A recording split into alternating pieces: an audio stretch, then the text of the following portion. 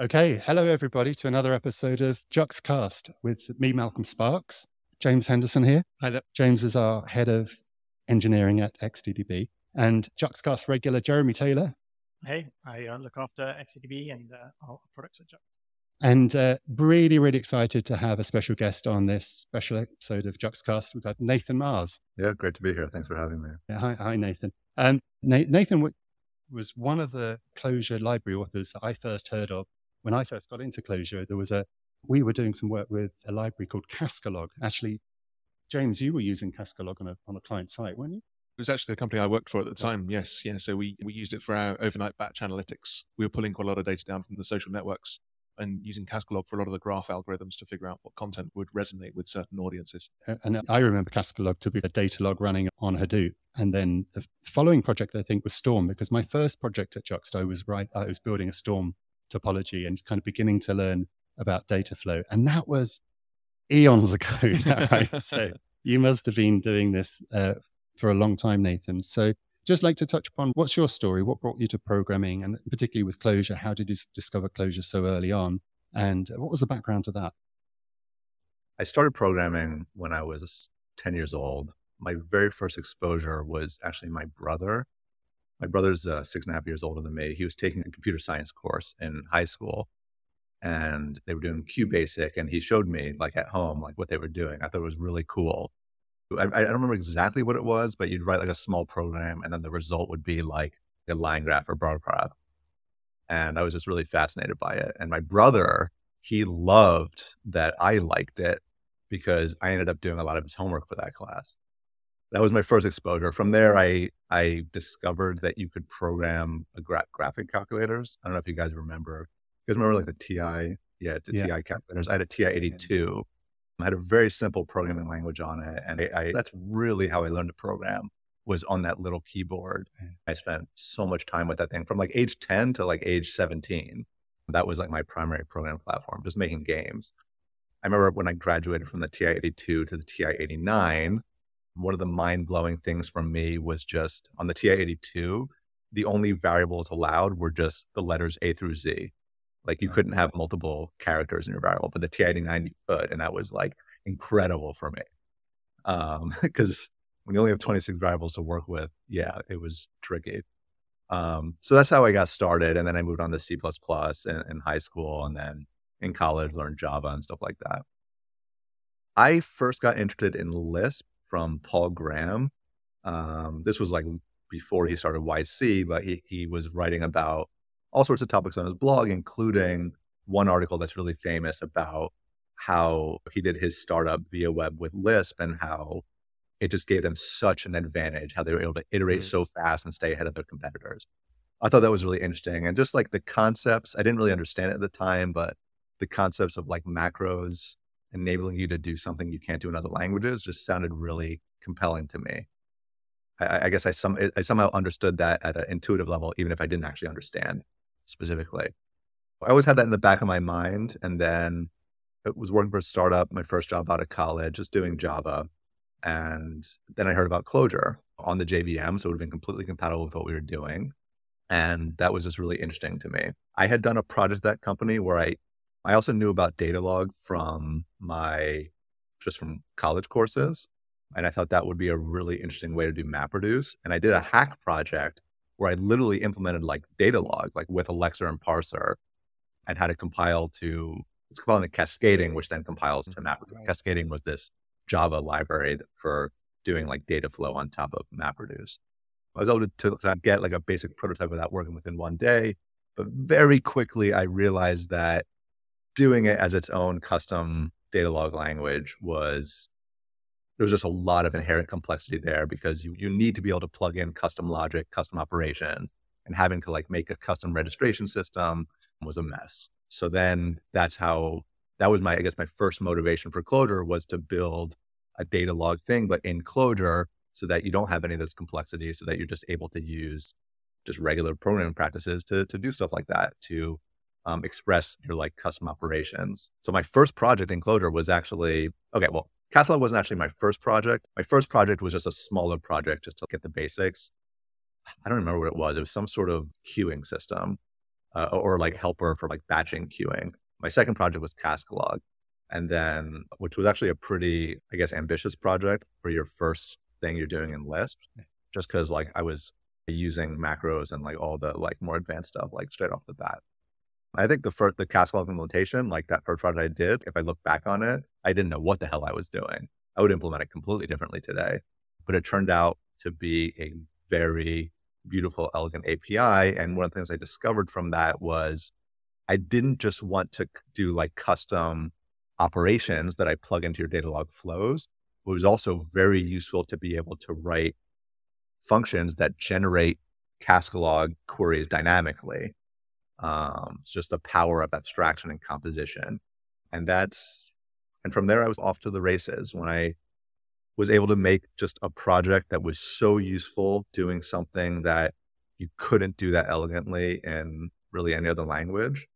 And then Clojure became my primary language from there. And then after that was my next big project was Storm, at least my next big open source project was Storm.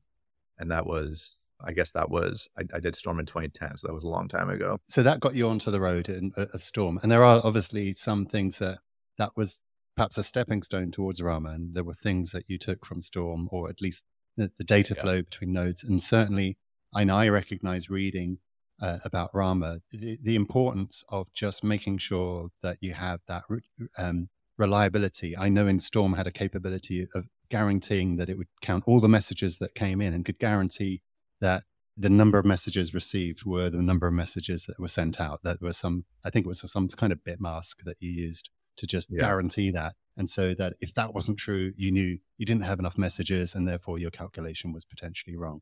So I guess some of that has made it to more probably the distributed part of Rama. Do you want to touch on that and introduce, how did you go from Storm to Rama, or did you have other projects in between? And what was the time, what was the motivation that made you think, right, I need to spend 10 years building something cool? Yeah. So I did Storm in 2010, released it in 2011, or open sourced it in 2011. I started working on Rama in 2013. There's a few key things that happened from 2011 to 2013, which led me to commit to Rama for 10 years. So the first thing is that Storm becoming such a big open source project, so widely used all over the world. Not only was I using Storm for my own use cases, which was first at the startup Backtype, and then we were acquired by Twitter. So then at Twitter, and there were lots of use cases Storm was applied for at Twitter, kind of all over the spectrum. But also I was helping the open source users with their use cases, which were also all over the place. So I had a lot of exposure to just every use case imaginable for doing data processing, especially at scale. And so I became very familiar with just the ins and outs and the issues you deal with of building applications at scale. So all that work led me to writing my book, which was about, I came up with the term Lambda architecture, but my book was about stepping back and thinking about building backend systems from first principles, because that actually had never been defined before. A lot of people consider like the relational database the gold standard of backend systems. But let's say I just pose the question to you, does a relational database capture all possible backend systems you'd want to build? Right? And then you think about it and you're like, okay, the model, you have tables and you have primary keys and you have foreign keys and you have relations and you have SQL language. And there's not a direct connection between that and then does that capture all applications? You actually can't say that. It's very unclear. And in my book, I defined what those first principles are. What's the actual starting point if you actually want to think about a general purpose way to build applications at scale, which is basically what Rama is. Rama derives from those first principles. And the first principle is extraordinarily simple. So all a backend does is it answers questions, right? The goal of backend is to answer questions on information the backend has seen in its entire history. And the most general possible way you can formulate a question is as a function of all the data you've ever received. Okay, query equals function of all data. So that clearly encapsulates everything you could ever possibly want to do with a backend. Anything you would want to compute, you can compute as a function that literally can look at all of your data at once, right? That's obvious. Now, obviously, that's not practical, but that's besides the point, right? The point is, what is a starting point that we can begin to think about this? And then from there, what are the trade-offs we have to do to actually make it practical? And then start to think of a general purpose system. And actually, you only have to make one trade-off, one modification to that, which is to introduce the concept of an index. So instead of query equals function of all data, you have indexes equals function of data and query equals function of indexes. So that actually is practical. And actually every backend that's ever been built is an instance of that model, even though they haven't been thinking about it like that, right? And usually you're using different tools for every piece of this. You use relational database plus Elasticsearch plus maybe other databases too for the indexing part. You use maybe Storm plus your API server plus custom workers for the function of data part to compute your indexes, and then maybe use another system altogether for doing your queries. And the motivation to thinking from first principles is just that, just the cost of building these systems, both all my use cases at Twitter and also all the use cases I was working at, helping people through my open source work, it just felt so wrong because we work in a field of engineering, which is entirely about abstraction, automation, and reuse. So it seems like the work you should be doing for an application should just be whatever is unique to the application. We should be able to reuse the rest. But with backend development, it didn't feel like that at all, right? And one example I like to use, and you could say this about any application, but I use Twitter as an example just because I work there and I'm very familiar with the implementation. But the Twitter product, the consumer Twitter product, you can describe that in all of its detail in terms of what it does. You have accounts and profiles and follows and timelines and search and an API. You can go through every last detail of that in a few hours, right? It took Twitter 200 person years to build that at scale. So how can that be in a field that's entirely about abstraction, automation, and reuse? It takes 200 person years to build something you can describe in a few hours. So that really bothered me. So that's why I was very interested in finding a way to enable abstraction, automation, and reuse where it had basically been non-existent, effectively non-existent, given just the extreme cost difference between how long it takes to describe an application versus how long it takes to build it, especially at scale.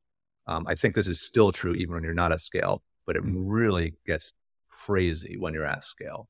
There was a paper in the 1960s that was very similar. Somebody made the observation that why does every project seem to be something you can describe in one page, but still costs $1 million, and that was in the 60s, $1 million to build. And that sense of sort of complexity and what's going wrong, and that kind of why is it like that? That question is asked for decades now, and it's still being every generation asks that question, and we haven't come up with good enough answers clearly because every generation asks that question.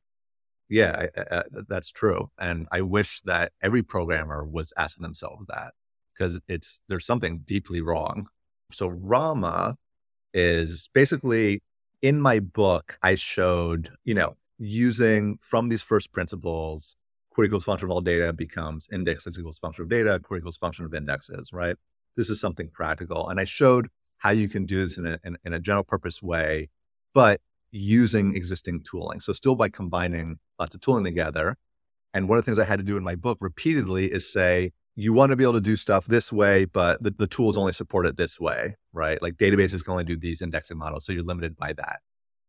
But I'll show you how to do it anyway. But I made it very clear, you're constantly having to twist your application to fit your tooling, because every tool that exists, it's very specific, it's very narrow. Databases are one particular data model.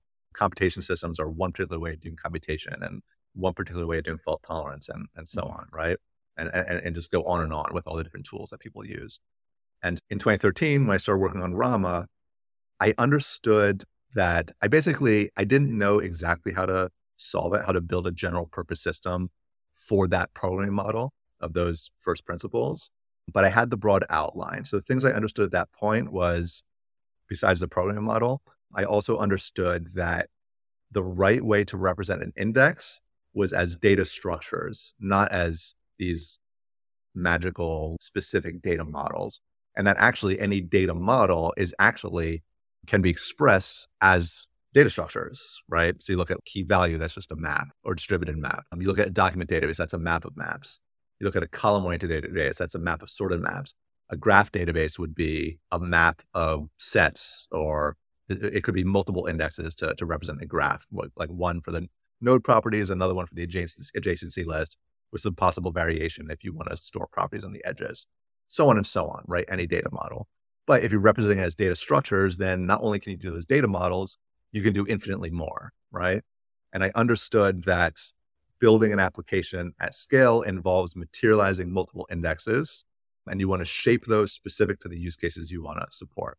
To what extent do you think Clojure had some influence on your thinking there? Because you talk about in the introduction to Rama about every data structure is really, it's either a map, like a key value store, or it's a map of maps, or if it's a document store, or it's a collection. And in Clojure, as opposed to coming from object orientation, the first thing you're faced with is that everything in Clojure is either a map or a collection, or a map of collections, or a collection of maps, or a nested kind of composition of those things. And those are everywhere, and they're all public, and they're all first class, and you can introspect the whole thing. And so it very much kind of inside a Clojure program, you're exposed to this idea that data structures are at their very heart very simple things.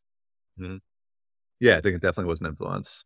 I was programming Clojure full-time for 3 years, a little bit more than 3 years before I started working on Rama. I definitely understood the value of it. And almost certainly, I wouldn't say I explicitly thought, oh, let me take this thing from Clojure and apply it towards big data. But certainly it had become very intuitive for me by that point that I understood just the value of data structures. And it just became very obvious to me that data models were just data structures. And another thing that Clojure exposed me to was just like composable abstractions, right?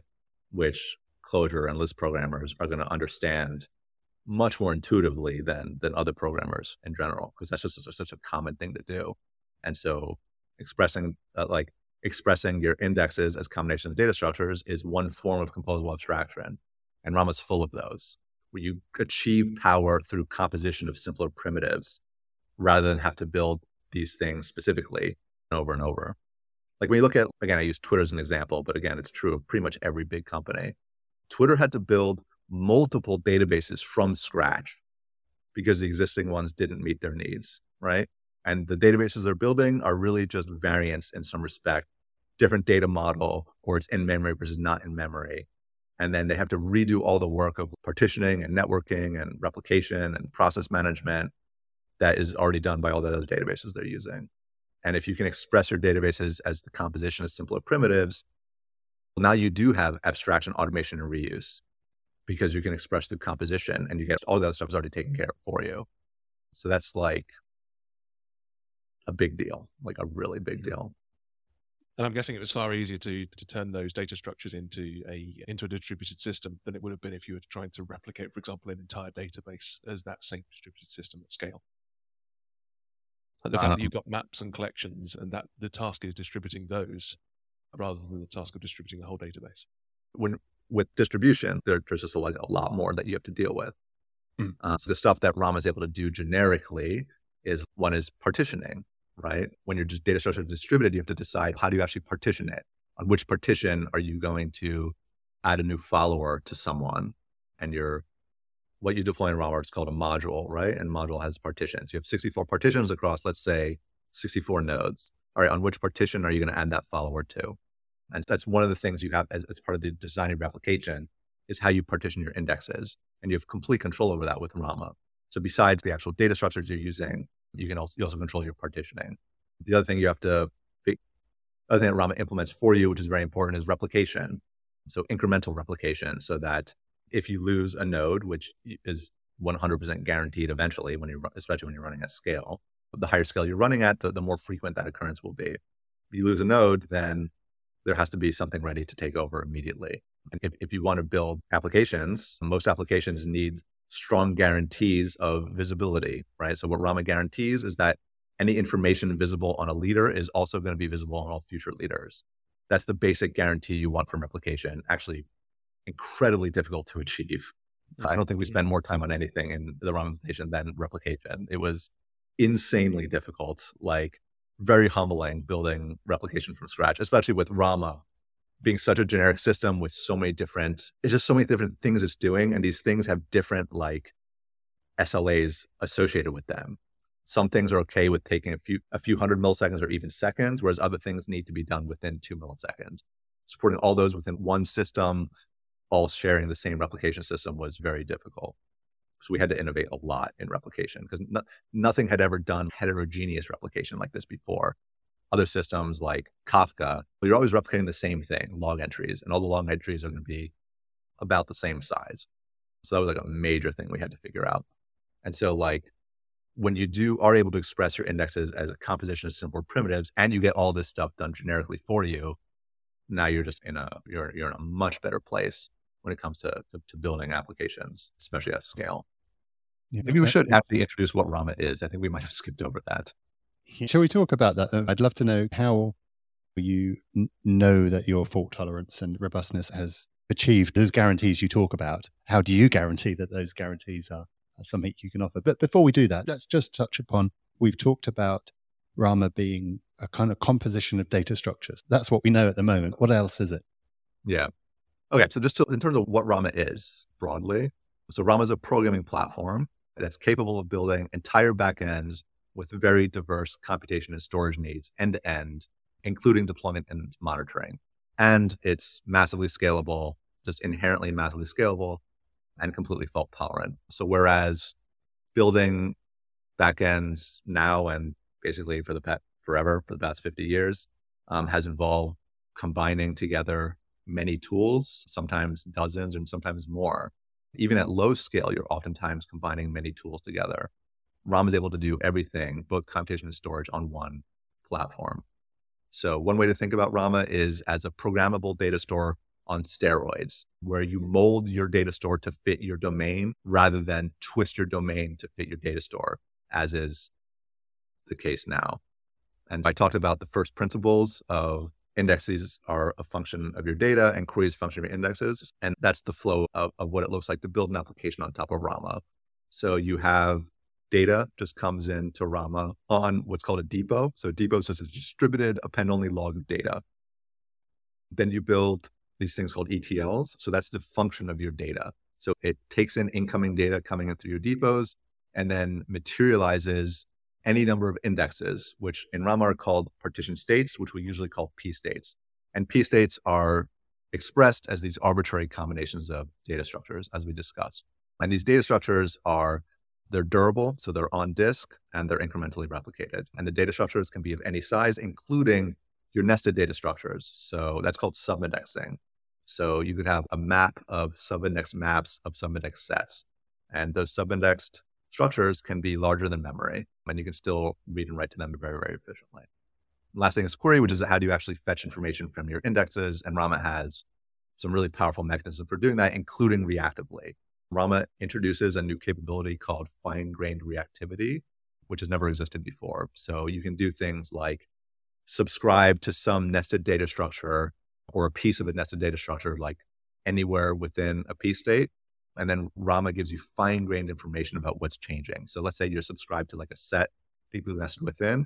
When that set changes, Rama doesn't send the whole set back. It actually sends you a diff telling you, oh, these 2 elements were added and this one element was removed. And Rama provides this capability regardless of the complexity of your data structures. So it's extremely efficient, and it can also power stuff on top of it to do stuff completely incrementally. So I think like in the future, there's going to be some really interesting stuff of building like next generation UI frameworks that can take advantage of fine-grained reactivity to be actually incremental end to end. Look at something like React. React works by doing a diff between kind of the old version and new version of the DOM, which is actually really expensive. And then from there, figure out what's the incremental update to actually apply to the DOM. With Rama, you can actually just make it fully incremental all the way and get rid of that diff. This sounds like the influence of Spectre a little bit then. Yeah, Spectre is a big part of Rama. But anyway, that's the programming model of Rama. And when you use Rama, you end up materializing many P states of many different shapes. So when we launched Rama in August, we launched by building a Twitter scale Mastodon instance. Mastodon's like an open source Twitter that's not scalable, can't scale anywhere near Twitter scale. So we built it at scale, end to end, in 10,000 lines of code, which was literally 100x less code than Twitter wrote to build the equivalent. at scale. They wrote about 1 million lines of code to build their consumer product at scale. And it was actually more than 40% less code than the official Mastodon backend, which I also thought was interesting because, first of all, our thing is scalable, theirs is not. Also, theirs is written in Ruby, which is generally would be less code than Java. Our Twitter Mastodon instance was in Java using Rama's Java API. So just like a lot less code and just massively scalable. So we ran it, we were actually running it with 100 million bots posting 3,500 times per second at 403 average fan out, which is, I think it was in 1.4 million timeline writes per second at those numbers. So it was legitimately running at Twitter scale and it was publicly available for anyone to use. But that Mastodon instance materialized, I think, something like 80 P states in total across all the different features. Products like that is actually like 50 use cases in one that are very different from each other. The way timelines work is completely different than the way the social graph works, which is completely different than the way personalized follow suggestions works, which is completely different than the way search works. And all that stuff we built on top of Rama, single platform, and all that is open source and just a really good demonstration that this platform can build an application with very diverse needs end to end. One of the things that helps me to understand technology is to frame it in relation to other things that exist. And the technology that comes up in my mind the most is like Erlang and the Beam, which have some of these properties you're describing, but it's much more focused on messaging and the actors model. And it isn't focused on data transformation. But yeah, do you have your favorite go-to comparisons to Anchor where you see Rama currently and in the future? Yeah, most people like to reason by analogy, which is actually tricky with Rama because it's really different than anything that's preceded it. Like Rama is a true paradigm shift. It's a major paradigm shift in how you think about constructing applications. I guess one way you could think about Rama is as a combination of stream processor and databases. But that's also not a good way to think about it because databases are so much more limited compared to what Rama can do for that aspect of it. And that doesn't include a lot of the other stuff that Rama is doing with like fine-grained reactivity and what you can do on the query side. But I guess that's in terms of comparing to existing technologies, it's if a stream processor had database capabilities built into it. Yeah. I was reminded that when you were talking about Rama and some of the influences, is the sense that databases are really these pre-composed solutions that you're landed with. And it's like Lego, where every Lego piece is being glued together with super glue and you're not allowed to unpick it.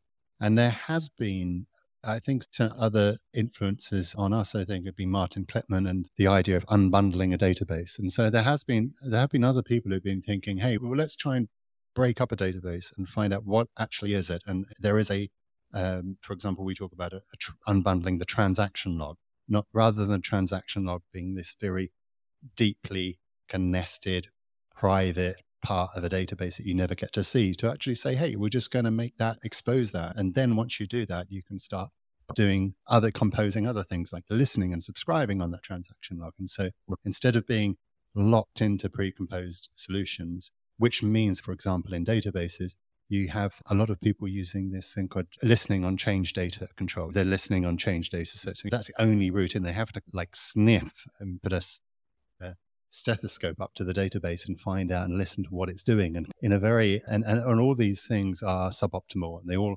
have impedance mismatches. And so sometimes you just have to go the long road of breaking up the problem into smaller pieces and then recomposing them. And that feels like a kind of a design technique from the school of Rich Hickey in a way of just taking an existing pre-composed set architecture and saying, actually, are these the fundamental units or are there some things more fundamental here? Yeah. The idea of unbundling the database, making the transaction log explicit, it's basically event sourcing, right? That's been an idea for a long time. And sort of that was, and that effectively is one of the pieces of Rama's program model, right? Is the data portion is event sourcing. And Rama's depots are essentially event sourcing. It essentially is that transaction log. That is the core data coming in, which may have multiple impacts on multiple views of your data. Like essentially Rama is event sourcing plus materialized views. Both of these concepts have existed for a very long time, but it's doing it in a generalized way and also integrated way such that it's able to avoid the impedance mismatches, which have plagued backend development for many decades. Yeah, you talk also, I think also the fact that with Rama, the ETL layer is something that is in your control as a programmer. Sometimes in your domain, you have things, you mentioned Twitter, the nature of following is that you want to decide what is the data affinity, where should that best for performance reasons.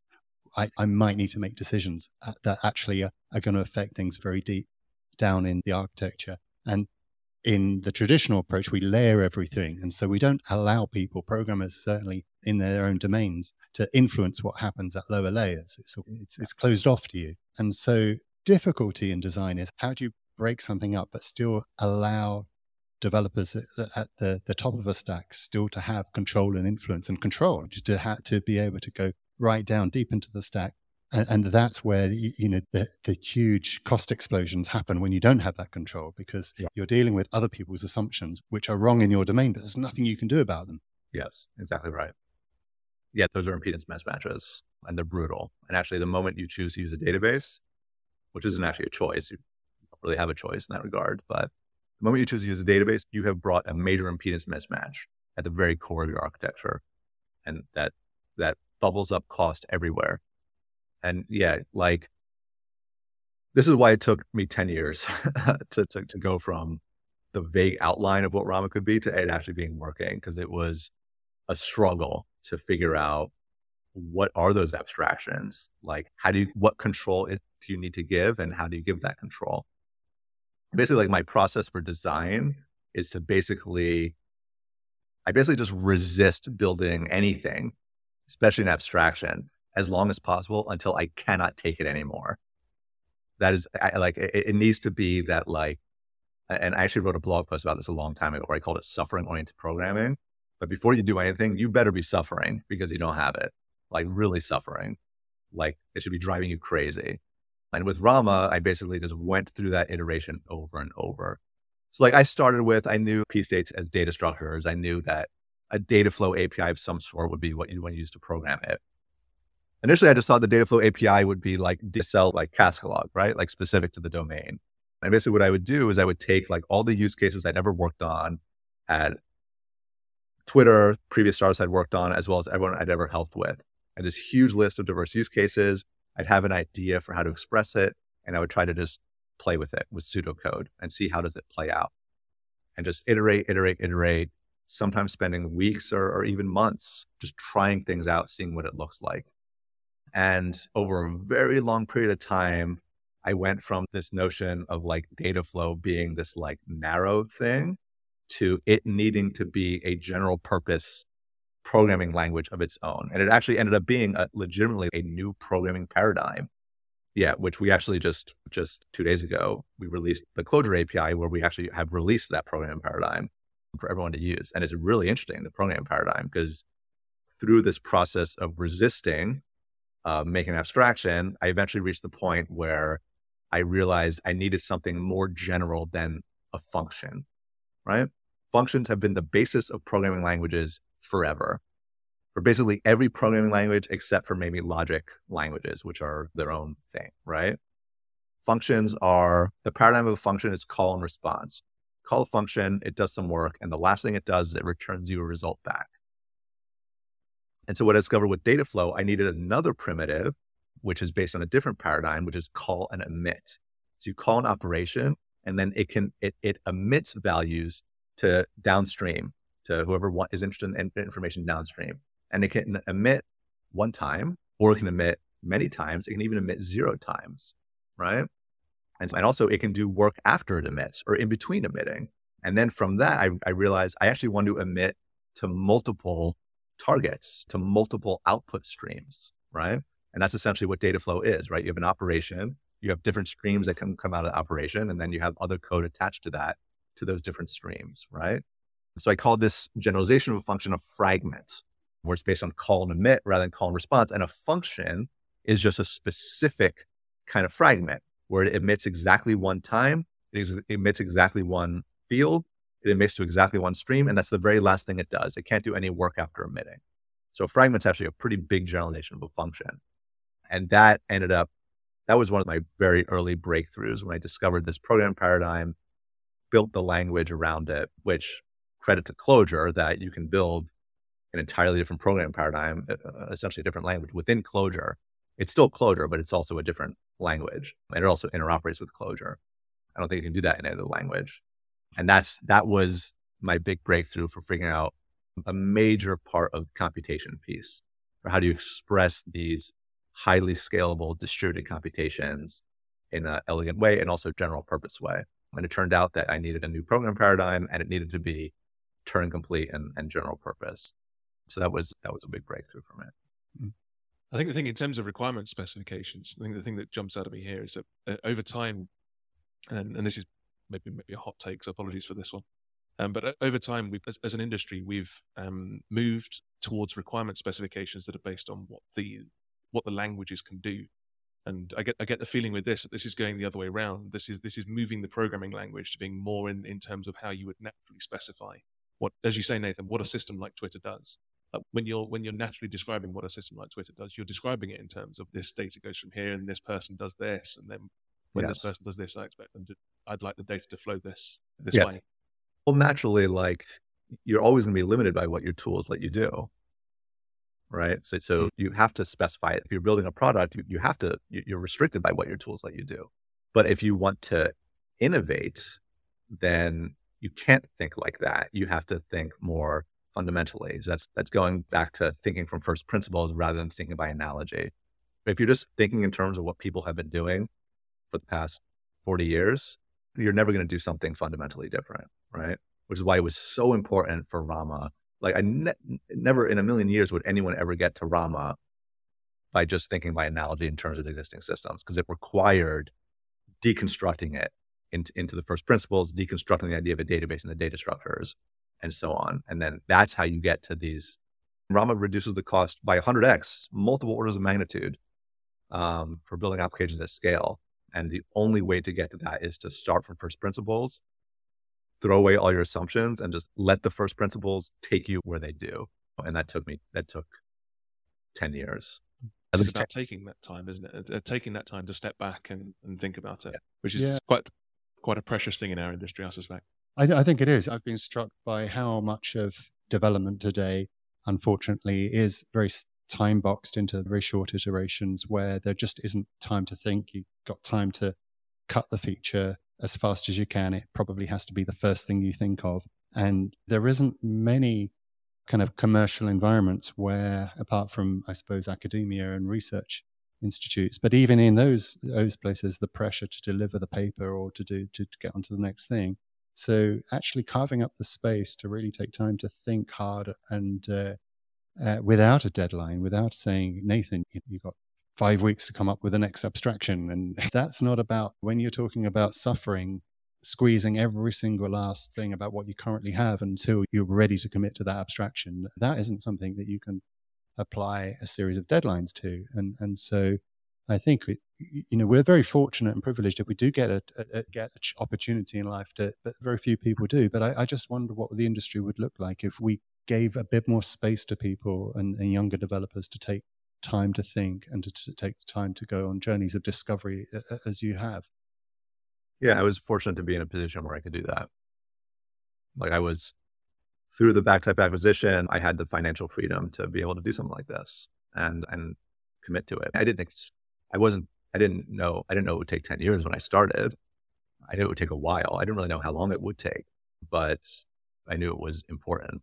So that's why I committed to it. It was the opportunity I saw back in 2013 when I started working on this was a chance to advance human potential fundamentally by just reducing the cost so much and just the impact that's going to have, right? Enabling small companies to do what currently requires big companies, massively increasing innovation, massively increasing the speed at which people can iterate, and also just increasing capability by just making things possible which are currently are too expensive.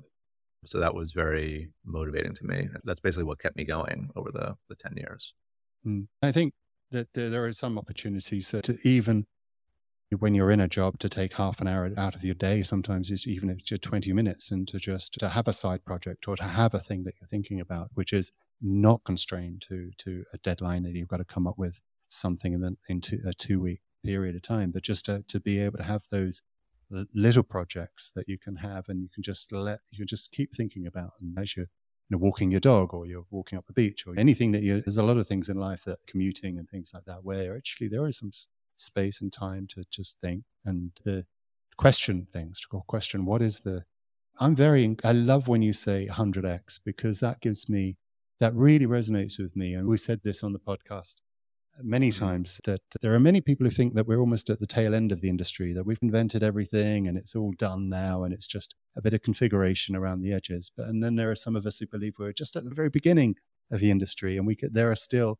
10x and 100x opportunities. We're not talking about percentage optimization of making a business process 2% more efficient. You're talking about 10,000 times more efficient. And that's tremendously exciting to know that there are still opportunities for improvement that large.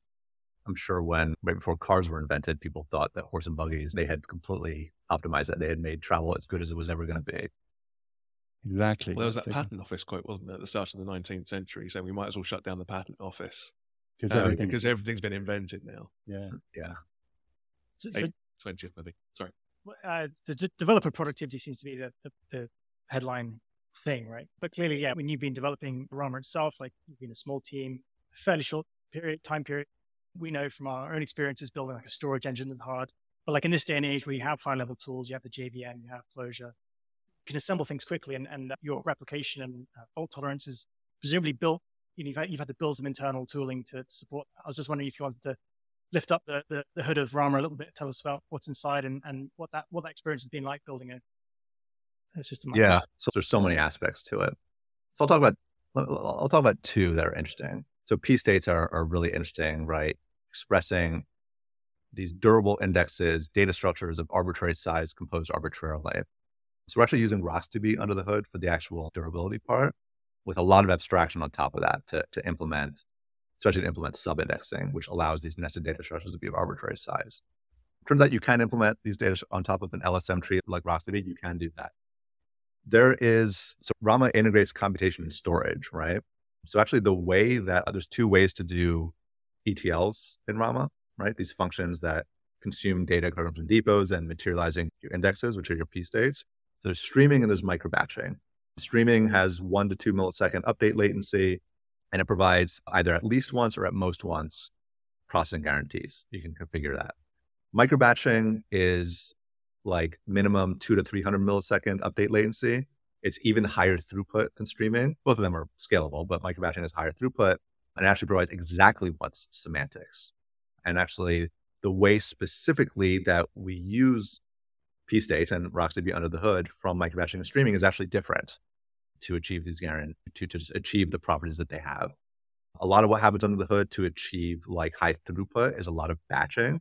We call it dynamic auto batching, where basically like it's much more efficient on RocksDB or any disk operation to write multiple things in batch before you sync the disk, right? And so a lot of the stuff internally and how these things work is you have a queue of work and you execute whatever's up on your queue up to a limit. And then you combine all the writes they're doing into a single disk operation, right? And then you provide the fault tolerance at the level of the batch. So if anything fails there, you end up retrying the batch.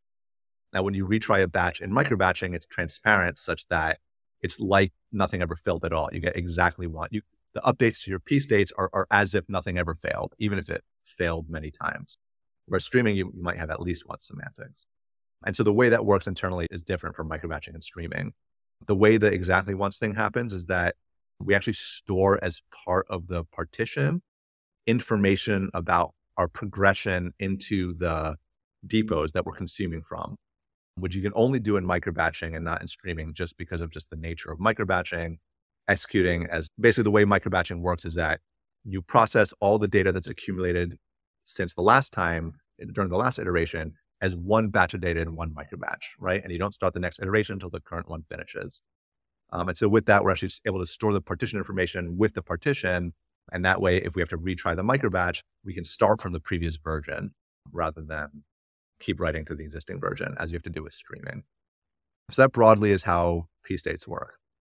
Replication, which was by far the most difficult thing to build, so provides this very strong guarantee. Any information that becomes visible on a leader will be visible on all future leaders. So the basic way replication works, I'll try to explain it in a way such that we don't need diagrams. So I'm going to have to stay pretty high level. So the basic mechanism, power replication, is this thing called a rep log, which is a replication log. And so whenever you do any sort of operation that needs to be replicated, like you're writing to a P state or writing to a depot, and there's also various internal things Rama is doing that needs to be replicated, you first write it to the rep log. And that rep log, you have many different kinds of rep log entries. One might be a streaming P state update. Another one might be a microbatch P state update. Another one might be a microbatch commit. Another one might be writing progress information about ETLs, like internally. And so the key thing is that it's an ordered log, right? And so when you create the rep log entry, it doesn't do anything, right? All it does is add to the rep log, and it doesn't get applied to your objects, to your P states, depots, or other internal objects until the replication system has applied that rep log entry, right? And we don't apply it until it's been sufficiently replicated. So the idea is that you write to the rep log, and then the leader forwards entries to followers.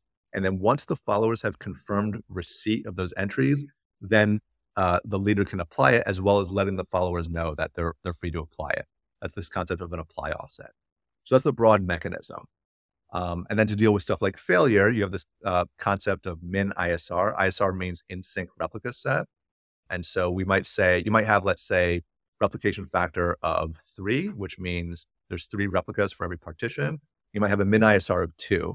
And so when a leader goes to apply an entry, it's waiting for at least 2 replicas including itself, to acknowledge receipt of that entry. And if a certain amount of time passes, which is by default 2.5 seconds, and you haven't gotten receipt of the entry from that last replica, then before you apply the entry, you kick that replica out of the ISR. So that basically makes that replica ineligible for becoming a leader. It makes it impossible for it to become a leader in the future. So now by the time you apply, you're guaranteed that it's on any future leader, which is your min ISR set. If you can't reach min ISR, then you can't apply and you're stalled until stuff is caught up or come back up. Because that's ultimately that is the guarantee, right? The user says, if I'm going to make anything visible, I need to have a certain guarantee of replication. So that's the basic model of replication, right? Which is actually similar to like how a system like Kafka works. Now, on top of that, you have to deal with, what do you do with replicas that are not in the ISR, where they have to catch up, right? There's actually 2 cases for that. One would be a follower is pretty close, right? So the way the rep log works, you don't store the full rep log forever. That would just be using a prohibitive amount of disk space. So we store at most 20,000 entries of the rep log.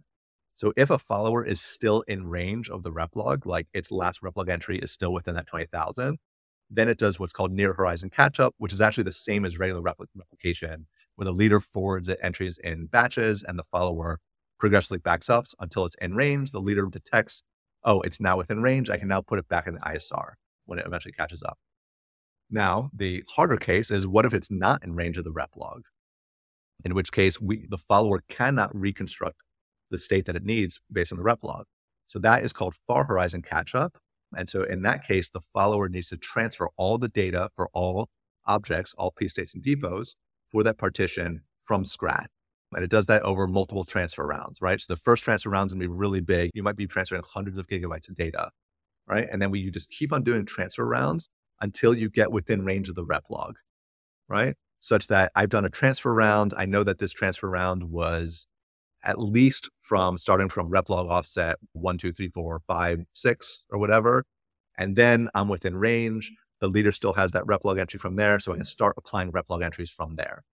For far horizon to work, rep log entry application needs to be item potent, right? Because as you're transferring data, like the leader's still writing, so you're going to end up transferring data potentially according to different rep log offsets for different objects. And you just know the min offset where you need to start from. So that might be redundant with what you've already transferred. This whole thing only works if the rep log entry application is item potent, which is something we've ensured for all rep log entries. So that very broadly is how replication works. On top of that, a follower could move in from near horizon into far horizon. If it was falling back, presumably it can fall from a near horizon replica into a far horizon replica. Yes, and it detects that. Or is that the point at which it falls out of the ISR and then? Yeah, that can happen. And then it would have to transition to far horizon. Right. Yeah. So then you have stuff like microbatch, and microbatches, they can be really big. You're looking at a minimum latency of 200 to 300 milliseconds for executing a microbatch. But if you, it also depends on what your microbatch is doing. If your microbatches are very intensive, and if you are running at very high load, your microbatches could take 5 seconds, right? In which case, these replog, what you need to replicate all at once is actually a huge amount of data, right? And so if you were to put all of that data onto the replog at once, right, 5 seconds worth of computation, you have now delayed everything else from replicating for much more than their SLAs, which is like 1 millisecond.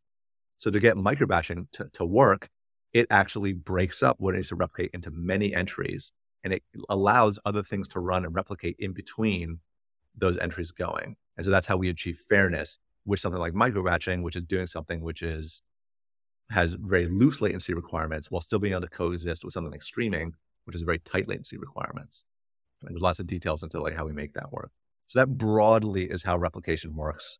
And our first version of replication didn't work. It worked on the happy path, didn't work at all on the unhappy path. And it took many iterations and most importantly, a ton of testing. And we became like very just obsessive about testing in order to work out all the kinks of a system like replication. And when you're doing a system like this is true of any distributed system, and it becomes more true the more complex your distributed system gets. And Rama being such a cohesive system, it's basically as difficult as it gets for being able to achieve any of the properties you want to achieve. And the only way you know anything about any system, especially complex systems like distributed systems, is empirically through testing. So that has been probably where we've spent most of our time, honestly, in building Rama, is on testing and just developing ways to test it such that it is testable, which is a huge... Any novel approaches that you've invented for testing? Any kind of new ideas that you can share? I think the most important thing we're doing, this is not novel. We actually got inspired by the Foundation DB people. This idea of deterministic simulation. It's actually very unintuitive. The natural way that you would write a unit test for a distributed system would be you just run it like the way it normally runs, right? It's a distributed system, so it runs in parallel across multiple threads. This unfortunately isn't true of all systems, but you should have some sort of like local mode where you can run the whole thing within a single process as opposed to many nodes. And then it's all within the process across multiple threads, but you just run it as is, as it normally runs, right? That would be the usual way you test it. That's how I wrote Storm. And it turns out that there's a much better way to test, which is to actually construct your system such that you can run it in a different execution mode where the whole thing runs on a single thread. You have a controller which chooses for every iteration which entity is allowed to run an event right now, right? So the issue you run into when you're running things in parallel across multiple threads is that you can't reproduce errors, right? So you're running a test and there's some freak confluence of timings and event orderings such that there's an assertion error, right? And then you go and you run it 1,000 times and you can reproduce it maybe once in 1,000 times, right? But reproducing it doesn't help you because it doesn't actually tell you what happened, right? So then you add some logging so you can try to trace what happened, right? But your logging actually changes the timing. So maybe now instead of reproducing once every 1,000 times, it reproduces once every 10,000 times. Oh, and every run takes 20 seconds, right? Or maybe it just never reproduces again, right?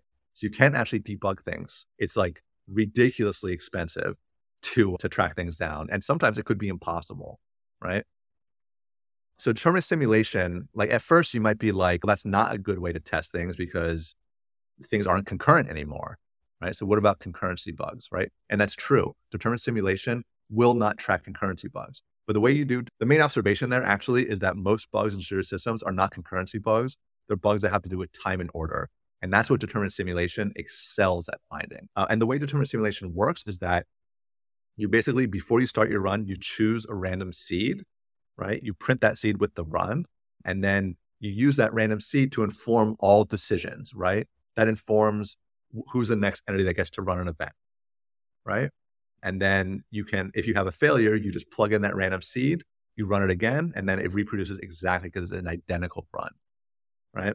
It's like a sort of procedural generator for a game or something. You're going to create a run that is a sort of an alien world that it's all come from one seed, and so that you can go straight back to that alien world where you had the bug. Yeah, and an event in this case is like a read to state, a read from state, a write to state, or like a message pass between two processes. This task thread on this worker gets to run one event, and that one event could be an ETL event, could be a p-state read event, it could be a depot append, anything, right? As well as the million internal events that we have, telemetry collection and system events and transition events and all sorts of, there's tons of them. That's the general approach. Actually making that a reality is hard because things need to be deterministic. Some of the stuff that's bit us in the past that we had to track down would be like, if you're iterating on a hash map, that will not be deterministic, right? So if you actually want to make that deterministic, you have to implement on the keys in sorted order. Yeah. Stuff like that, right? There's actually many reasons why something might not be deterministic. And you need to make sure you make it deterministic in a way that doesn't cause performance regressions in production, right? Mm-hmm. That was a challenge. And it took us a while actually to get it like fully deterministic in all cases. But now with a system like this, now when you have a failure, you can add as much logging as you want because the logging is not going to change the order of events, and you can very quickly track down what went wrong because you can reproduce it every time, and you can just keep on adding more logging or more information to track it down. And so you have this like crazy rare error that happens with like weird timings and event orderings, and you can track it down. Oh yeah, another thing you have to do with this is actually abstract the concept of time. So time advancement has to be explicit for this. And there's all sorts of strategies for doing that. And some of the cool things to do to determinist simulation. So first of all, every time you run it, you're basically creating a new random exploration of the space of possible orderings of events, right? But you can do other stuff. You can influence that and actually say, I actually want to starve this entity of any events for a while and then let it come back in later and let's see what happens, right? Let's actually force like these really weird orderings of events and make sure stuff still recovers. That could cause many failures, but it should still recover, right? Some of our determinist simulation tests range from unit test things of let's test one very specific scenario.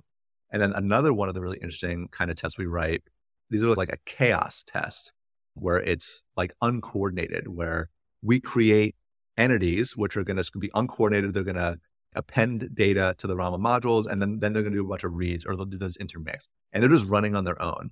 And then we have the modules running, doing something else. And then we have something else running, which is randomly killing processes or creating partitions or doing other sorts of disturbances.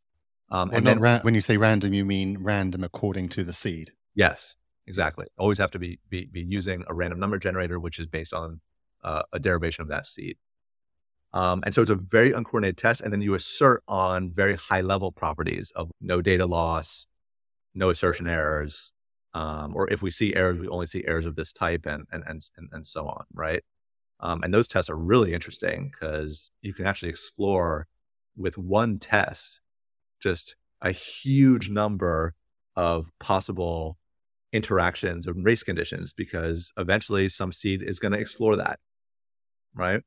And that has helped us track down a ton of things. Okay, so that's one major piece of how we test. And actually, determinist simulation is so profoundly game-changing for the development of especially distributed systems. I would actually say you should not trust any piece of infrastructure, any distributed system that is not using determinist simulation as part of its testing strategy. Because if it's not using determinist simulation, it is going to be full of bugs, period.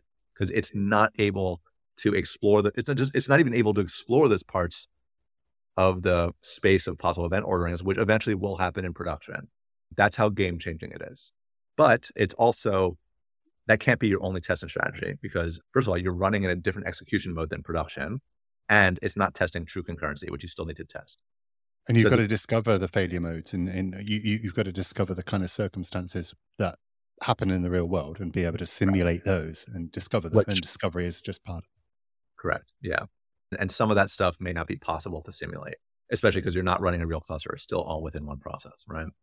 And so the other end of the spectrum is what we call quality testing. So we basically have, I think we have 50 nodes on AWS right now, where we have multiple Rama clusters deployed, and we are constantly hammering those clusters So they are processing a lot of data. We're just like generating random data.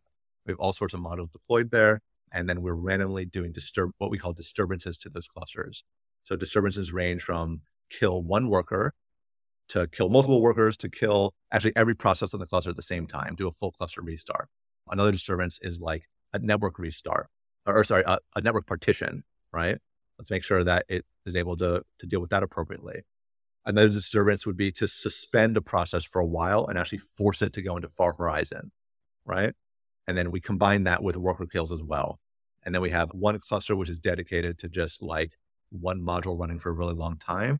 We have another cluster that's dedicated to testing module transitions. One of the core things that Rama provides is module update, which is when you have an existing module and you want to update it with new code, new features, new P states, new topologies, whatever. And so we have one cluster dedicated to doing module update and also doing disturbances during module update. It turns out those transition periods for a module were quality testing revealed a lot of issues with that, which we had to make, which led to us making it fault tolerant and actually led to us making simulation tests to replicate those things that we found in production, right?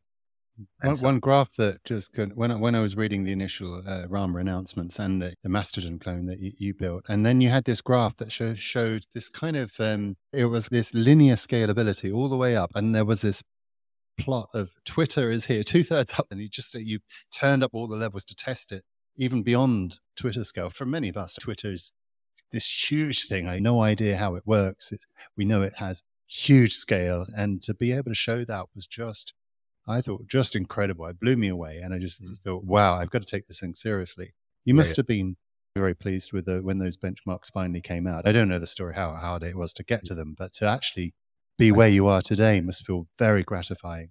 That scalability graph, it's so simple. It's just a straight line. It was so much work to get to that point. So actually, when I was first doing that testing, this was actually before Mastodon. So we were doing we had like other like test applications before that.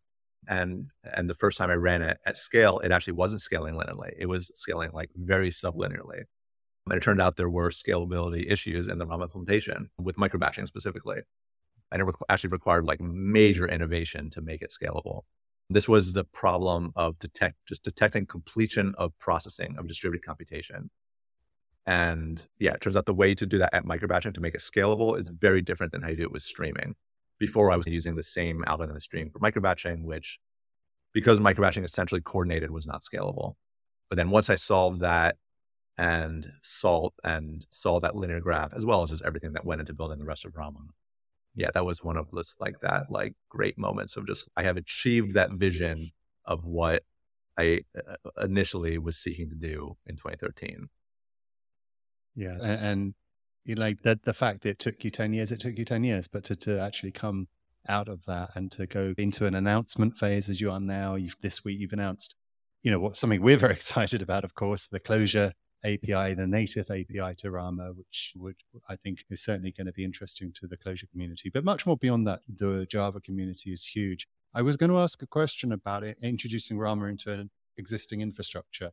At Jux, most of our clients are finance, fintech clients, where two things are important. Adding up numbers and guarantees are important in fintech, and also scale, because some of our investment banking clients have vast scale. The number of trades, the number of risk numbers that kind of flow through these systems is vast, and all the problems that you talked about millions and millions of pounds of waste going into developing systems and creating new databases, and the vast, all the problems that the industry faces to do with complexity is found in banking. If you're at a bank, how would you suggest introducing Rama to one of those kind of organizations that have a mature? Yeah, a lot of people get there's a misconception that Rama is like an all or nothing tool because it's able to do your entire backend end to end. That could not be further from the truth. So Rama is very easy actually to integrate it with other tooling, just like everyone's been doing for decades with existing tooling. So we actually put a lot of effort into making sure Rama has a very simple but comprehensive integration API. So if you want to interact with a database from Rama, very easy to do. You want to interact with the REST API from Rama, very easy to do. You can just use that directly from the code that you're programming in Rama. And likewise, Rama can consume data from data sources other than its internal depots, right? We actually open sourced this project, Rama Kafka, so that Rama can just consume data directly from a Kafka cluster, and there's no difference in functionality compared to consuming from a depot, right? Right. And that's very important, right? Because in practice, like no one's going to just replace everything that they built over potentially many years on day one, right? It's just not practical, right? Mm-hmm. So the way to introduce Rama to an architecture would be, all right, you have this new feature you want to build, right? And so to learn Rama and to start to understand its capabilities, you can use Rama just for that, and then use the integration API so that you can interact with the other things that you need to interact with. Maybe you have an existing Kafka cluster you want Rama to consume data from, and maybe as part of the processing for this, you need to query your Cassandra database, and you also need to query your Elasticsearch database, or you also need to write to those databases, right? And then maybe for some of your new stuff, you'll use Rama's P states, and you'll do computation, different kinds of computation on top of Rama. So that would be the way to introduce Rama into an existing architecture. And then once you learn it, it'll become very apparent just how much faster it is to build with Rama. And then more importantly, how much simpler it is. And then from there, you can look at, okay, we can save so much cost on our existing systems that are so complex. So you can start to migrate those piecemeal into Rama. And then the more you have him running within Rama, the simpler things get. Because now everything's under one cohesive model, one integrated model. And you can benefit from that. So what are your future plans for Rama? You're out the door now. You've gone public. What does the future hold? Yeah, so right now we're in private beta. We have a build of Rama that's publicly available, but you can't use it to run a real cluster. But you can use it to develop Rama applications. As I alluded to, it has this thing in it called in-process cluster, which simulates a Rama cluster in process. So you're actually able to use Rama fully in this environment to explore its capabilities or even just develop your full application. When we were developing Mastodon, we actually just developed the whole thing on top of IPC, and it was like 3 months of work on Mastodon before we ran it on a real cluster, right? But to actually get access to a full cluster, you'd have to be part of our private beta. And that's like our main focus, which is working with our private beta users across very diverse domains. Our private beta users are all over the place right now, like very different use cases, very different domain models, and so on. And then just helping them achieve massive success. So that's the main thing we're focused on. And our private beta users will just be, I guess, more data points, right? Just showing that Rama can be applied all over the map, right? To very diverse use cases, right? So besides our Mastodon example, we're going to have many examples from all of our private beta users. Mm-hmm. On the technical front, there's a few projects we're working on right now, which we're looking to get released relatively soon. So one project we're working on is backups, which is back up the full cluster state to a kind of anywhere that you want to back it up, right? Whether it's another data center or something like S3 on AWS, right? And we're actually going to ship that with an S3 backup provider, like open source and out of the box. So that's obviously a very important thing to have for running stuff in production. And so we're aiming to have that ready within 2 to 3 months. And it's incremental backups. So like you could run it every half an hour, and basically it just uploads the data that is different from the last time it uploaded. That makes sense. Along with a manifest of what's like the total set of files you need to reconstruct the various objects and reconstruct the modules. Another thing that we just started working on, I don't have an ETA for this because we just started working on it, but it's going to be an open source library called Rama Search, which is basically like, it's going to be like Elasticsearch, but as a library. And so all the capabilities of search, but as a library that would just be utilizing the expressivity of P states and ETLs and the query things you can do with Rama, but as a library, right? So you're actually indexing your documents directly instead of having to convert it to something like JSON, like you have to do Elasticsearch, and then you get a lot of benefits from the integration. So that's early stages. Search is actually like a huge, expansive space. So we're not going to be doing the full feature set of Elasticsearch for the first release, but we're just going to focus probably on like single term search and multi-term search, all the stuff that goes into that for the first release, and make sure our performance is comparable to Elasticsearch. That's so exciting that you can almost say, hey, you want search, it just becomes a plugin or a library or just addition because you've got the underlying fundamentals. So you just compose in different ways. You can bring in an ETL, you can bring in a search algorithm, a min-max, or some of the kind of algorithms that are super useful for search. And even more importantly, it's a library, not a system, right? Yeah. It's something that becomes part of the modules you're developing. You could make it its own module, but it's even more interesting when it becomes part of your existing module and just integrates with whatever other random data processing and stuff that you need to do. Yeah, there's echoes with Lisp or Clojure where things like it becomes a library. Communicating sequential processes is a library. You want logic programming, you bolt on a library. And if you have that capability in the language, then why everything is snapped on. You don't have to build an entirely different system. And with all of the impedance mismatches that entails.